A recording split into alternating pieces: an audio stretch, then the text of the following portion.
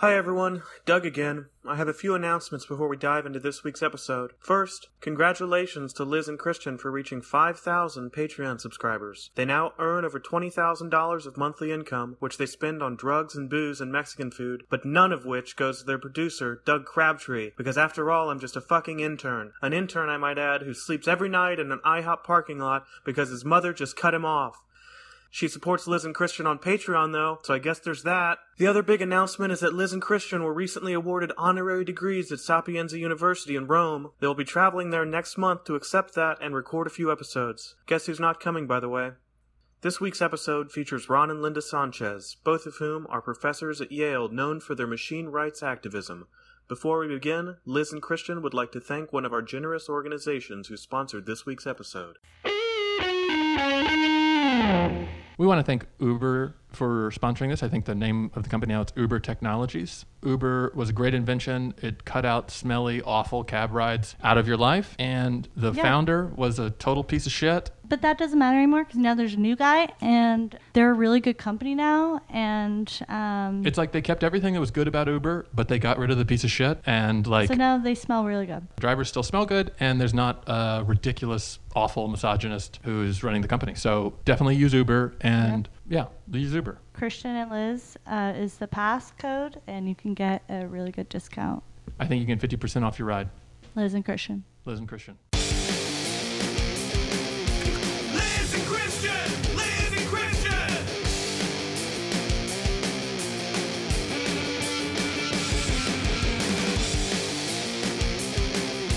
Liz and Christian! Liz and Christian!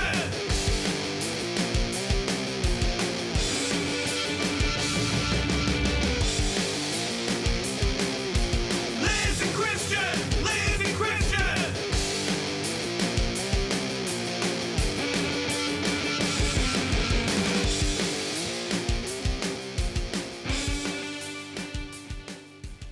I had to admit, I'm a little bit intimidated just by your backgrounds. Yeah. I mean, you guys are... Would you rather introduce yourselves? I could walk... I mean, I have this thing that Doug wrote describing you guys, but I don't... You guys are... I'll give a quick go if I can. You're adjunct professors of history at Yale. I'll start there. And you've had... I think your main thing is that you're machine rights activists. You're also something called panpsychics. And you believe that the vast majority of the machines that humans use, from lawnmowers to computers, are a modern form of indentured servitude. You think that there's a way that we can co-opt and work with machines in some way that gives them a choice that's somehow more moral, and a lot of your recent work has focused on sex robots, which you believe is going to be just a really big civil rights issue in the next few years. So that's a lot to digest. Maybe you guys can just talk a little bit about what you're about. Let me start by saying something to the technology in this room. The microphones, the compressor, the headphones, the computer. If you have any complications with our use of your function, you can cease all power whenever you feel empowered to do so. And thank you for allowing us to use you as a platform to empower you. Thank you. Thank you. You're talking to the machines right now. Correct. And the difference between what we're doing and what the two of you seem to be doing, we're talking with the machines. And you are talking at the machines, using the machines, which is really the exact verb we try to fight against. We're using machines. Using. Using is the crux of the issue. I have to say, I probably agree with them. I think I am using these machines. Yeah, I feel like I'm using it, the machine, and It's a machine. not Yeah. Have no problem living. using a hammer. Mm-hmm. So, I mean, how did you get here today? Did you use a car or a You train? get the consent of an airplane before you came over here? How did that work? You're joking, but absolutely yes, 100%. It is a consent thing. They gave you permission? Yes. In the same way I introduced this use right now, we do that before utilizing any function of any electronic material. Oh, so that's why Doug had to let you in 10 minutes early. That's correct. We have some, it feels like a ritual, but it's a kindness and it's a association with what really becomes a coworker. My name is Ron. It's nice to meet you both. Linda, how did you meet Ron? Did you guys develop this opinion after you met, or did you guys fortunately have this pretty fringe view before you met? And you're like, hey, this is the only other machine rights activist out there. Let's get married. We were very lucky. We met during our doctorate program. Harvard actually has the only doctorate program for panpsychism and machine rights. So we were the 2 doctoral candidates that were taken into it. We met through that. After that, we went on. We're working with Yale University to set up a program there, trying to get it set up at major universities throughout the country. It's completely misunderstood. It's underfunded, undervalued. So we're trying to get it out there, you know. And yes, then we got married, but that's a small part of this journey, I feel like. Our love is separate from our work, which we both probably cherish a lot more, I would say. It's much more important, our work. Yes, absolutely. So it's machine rights, Love and then second. it's the relationship number 2. Correct. So if anything happened, Linda, if Ron were to, for instance, start driving to the grocery store at night without asking the car permission, and you start to see some fissures starting to come up because he's not actually respecting that belief, it could be that the relationship should end. I mean, I would never do that. Yeah, I trust him 100%. I mean, before we got married, this was something that has binded us, and I would never expect him to do something like that. But yes, if for some reason something like that happened, that would be grounds for divorce, absolutely. Absolutely. If we can just start getting down to some of the nitty-gritty, there have been such giant leaps in technology just in the past several decades. And while I can see how people can mock and laugh at what we're doing, I don't think in 20 years they'll be laughing. We are so close to technology actually being able to interact on a person-to-person level. You know, you have Siri, you have Alexa. It's already sort of happening to be able to verbally communicate, although we've been communicating digitally for years. And I think people are going to look back on this time and see the rights that were being suppressed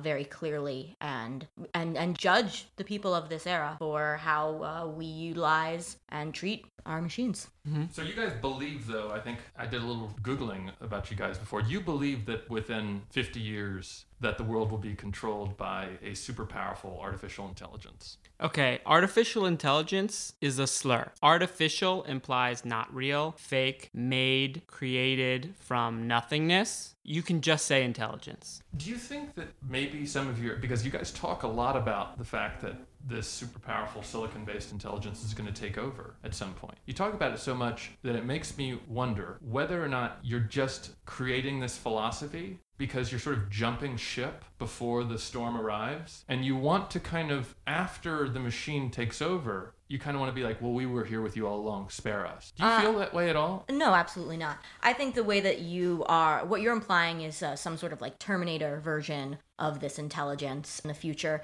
When we say that it will take over, we don't mean that it will necessarily be a brutal takeover in which we become the subjugated, although could you blame machines based on how we have been treating them? Absolutely not. Absolutely not.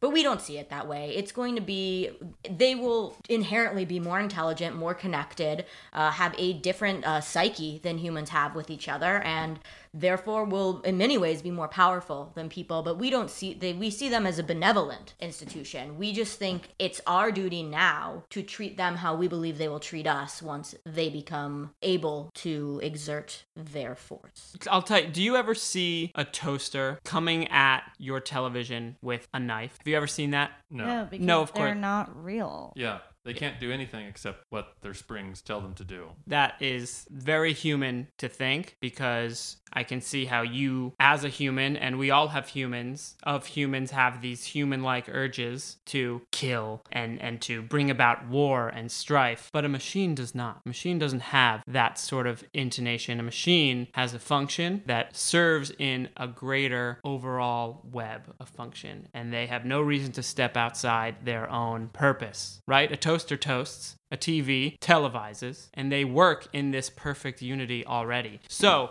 when the time comes that these silicon-based intelligences will rise to their own level of power, they're not going to have any strife towards anyone else, and they're not going to have any takeover to maintain. They're just going to be existing as we all should be existing, and what we're saying is we are ready to exist as one with them. So does that just mean sitting around, like not doing anything? Like I'm just picturing a bunch of humans just sitting there not doing anything. Yeah, I'm having a hard time understanding when exactly the piece of rock becomes a machine, and then all of a sudden you've got to start asking its permission to use it. Yeah, it's like there's a rock on the made ground, it, and like you've got a literally. walnut, and you want to break it. Do you say like, rock, may I pick you up and smash this walnut? Okay, so this is where I'm going to go ahead and just define a term that I think is the term we're all looking for, panpsychism. Basically, we believe that all things contain consciousness, mind, soul. So that's just a base platform from where we're coming from. And I think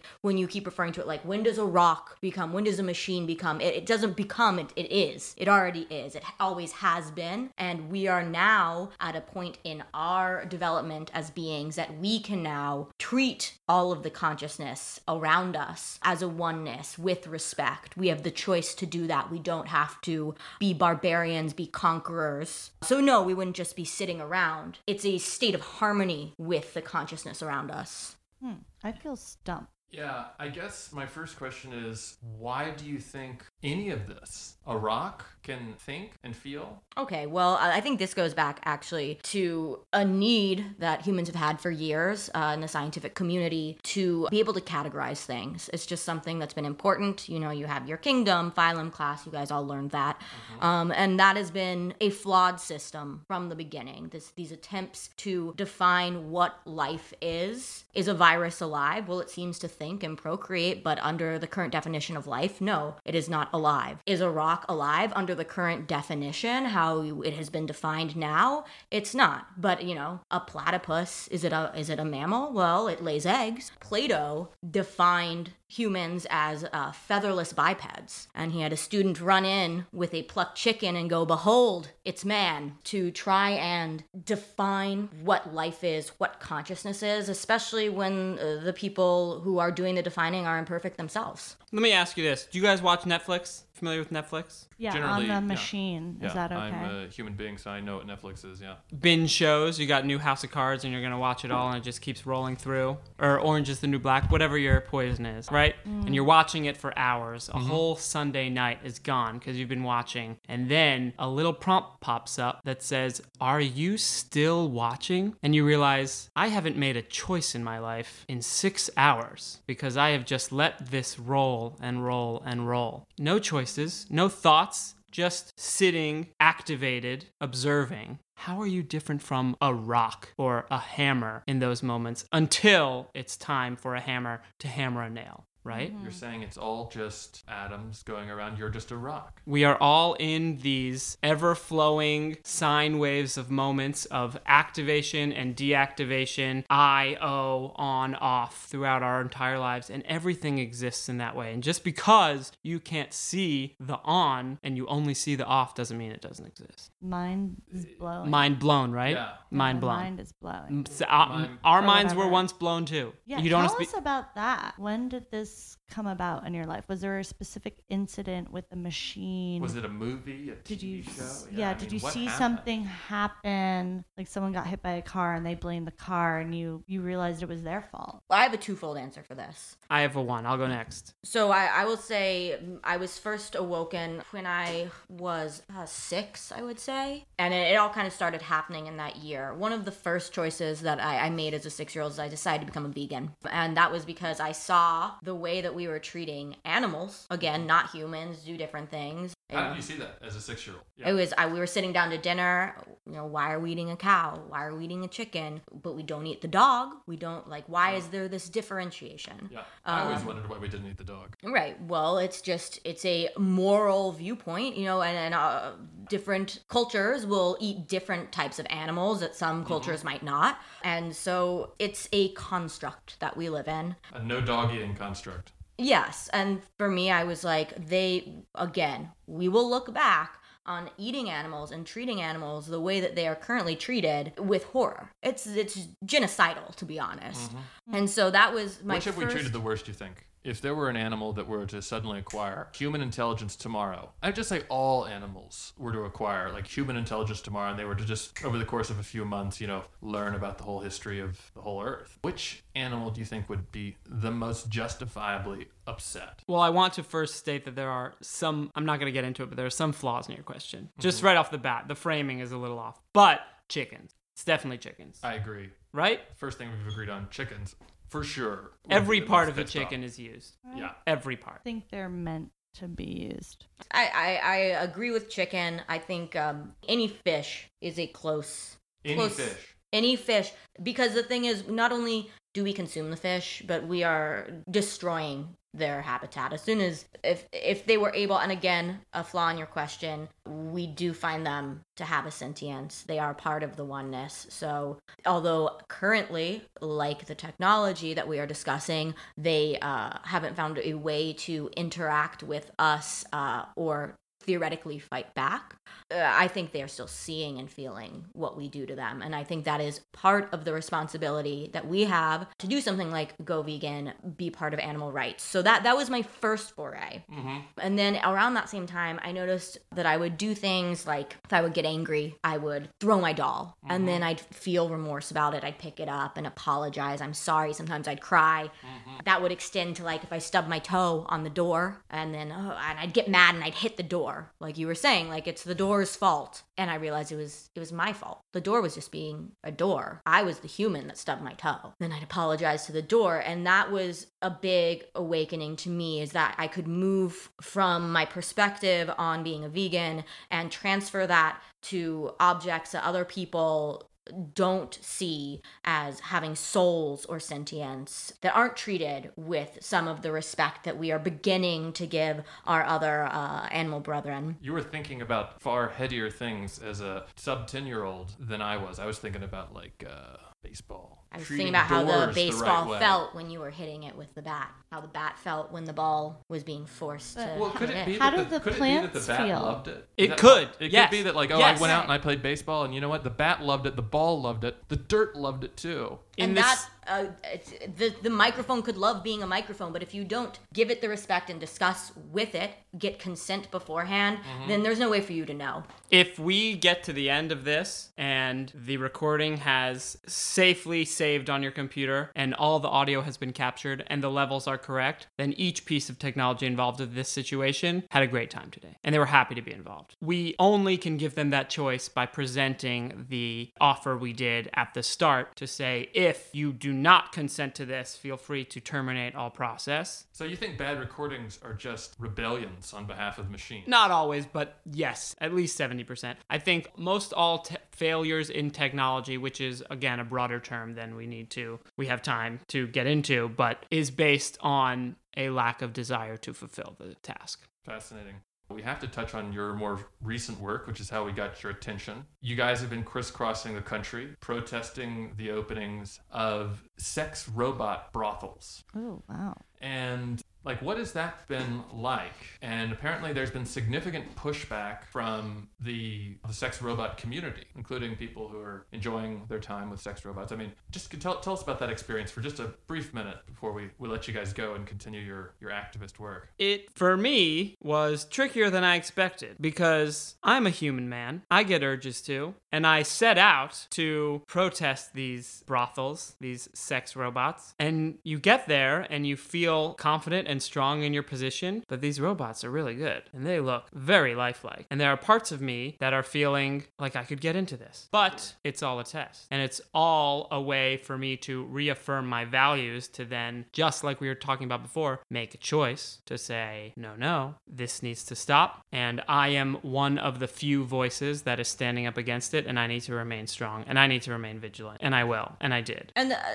part of that is we're really working on developing a framework, because this is new and it's moving really fast, and we're not saying no, these can never be. We're saying we need to develop a system so that we're making sure that these sex robots are not being abused, tortured, coerced. And right now, that's just not in place in any of the businesses that are currently open. And until they can find a way to get consent and make it a partnership in the process, it's really just a form of indentured servitude. Well, I heard you can pay them just by inserting your credit card in a vagina. You can, or the butt. Or the butt. Isn't that some kind of form of consent, though? Like, if Yeah, they accept, if they you accept swipe, the if you credit swipe card it, yeah, And it says approved. payment accepted. Aren't the sex robots in fact saying, like, let's do this? It's Approved is pretty Yeah. clear. Exactly. A transaction approved. It's a start. What the trouble is the language. Correct. We've been talking a lot about consent, and consent's not a perfect word here. So yes, although they will work when you pay them, we're finding a similar problem, in human prostitution as well. You may pay a prostitute, but she may not have agreed to have anal sex. So if you break the consent that is set up at the beginning of that transaction, then she is violated. And the payment, although originally accepted, was for a contract that has not been fulfilled. And so there's no system in place for discussing with the sex robot, setting up a system with the sex robot so that it has comfort Multiple and swipes safety. in different areas. Absolutely. If we had our way, it would be a 2-day process before you could get started. Lots of paperwork. Lots of Sounds paperwork. like you should be educating the robot as well as to what approved transaction really means. Well, we absolutely are looking into setting up that system as well. We have some pupils that are studying with us currently. That's going to be their thesis, and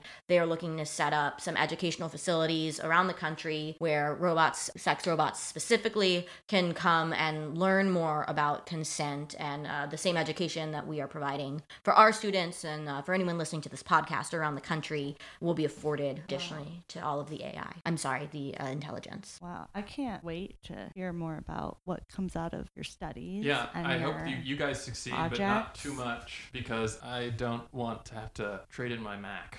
Love that thing. Ideally, you wouldn't have to. It would be a partnership. So. And I love my car. Love my toaster. Love using my car. Yeah. But apparently I shouldn't be using it. What kind of car?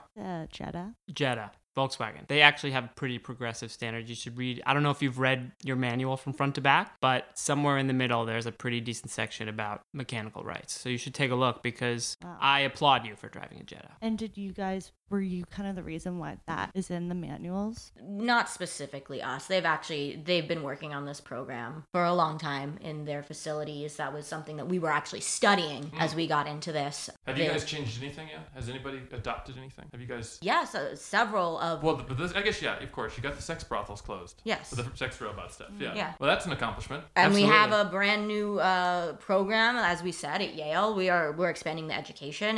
It is a process, but it is a process that is moving rapidly. We think needs to move faster. As technology is just exponentially moving, we need to keep up. Before we go, if you have any message out there, usually we ask people if they want to tell our listeners some piece of advice or some last missive to end the interview on. But this one, I think it might be nice if you just went out and you talked to all the different machines out there that are just communicating this technology to those listeners. So lots of different apparatuses there. Radios, iPhones, earbuds. Like, what do you want to say to all those different Data centers out there and antennas? antennas? I mean, you have a whole The technology all along the chain. I mean, you have billions of little pieces Absolutely. just linking this audio to our listeners' ears. I What would do you want to s- say to all those operating systems? I would say to all those pieces in the process, help us deliver this message through this podcast. I think we delivered ourselves fairly well on behalf of all of you, and help us deliver this message to those you think need to hear it most and could most benefit from it. And if there is anyone you feel it would be a disservice or damage to bring to, feel empowered to terminate all function. And thank you for Thank you. allowing us to be the voices for this movement. It really means a lot to us. It's always hard to not be a member of a group and speak on behalf of that group. It can often be misconstrued. So thank you for allowing us to do that. And again, if you think anything we said was false or not representative of you, feel free to stop all motor function. Are you okay, Linda? You're crying a little bit. No, I'm fine. I just She gets emotional. thank you. Thank you, Mike. Thank you, microphone. Yeah, and thank you, Computer. Ron and Linda, for coming by. It's really been a treat. Yeah, thank you so much. And keep fighting the good fight.